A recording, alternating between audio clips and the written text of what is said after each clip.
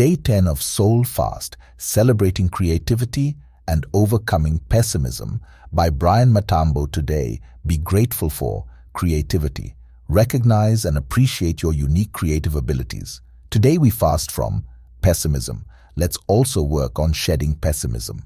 On day 10 of our soul fasting journey, we turn our attention to the joy and freedom found in creativity. Concurrently, we strive to let go of pessimism, an outlook that can often cloud our ability to see potential and beauty in our creative endeavors. Meditation, focus for gratitude, creativity. Today, let's celebrate our creative spirit. Whether it's art, music, writing, problem-solving, or innovative thinking in daily tasks, recognize and appreciate your unique creative abilities. Reflect on how creativity enriches your life, brings joy, and allows for self-expression and problem-solving in unique and fulfilling ways. Meditation focus for fasting, pessimism. As we embrace our creativity, let's also work on shedding pessimism.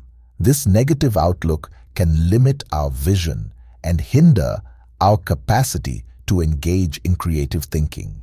Whenever you notice pessimistic thoughts, pause and challenge them. Replace doubts and negative predictions with hopeful outcomes and positive possibilities. Practice for the day. Engage in a creative activity that you enjoy or try something new that sparks your interest.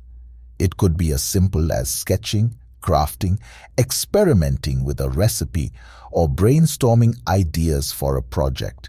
Throughout the day, be vigilant about pessimistic thoughts.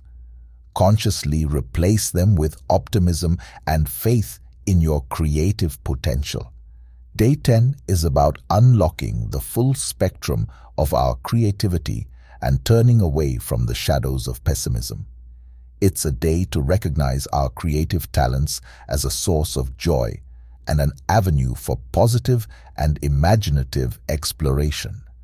Let's allow ourselves to dream and create freely, looking towards the future with optimism and excitement.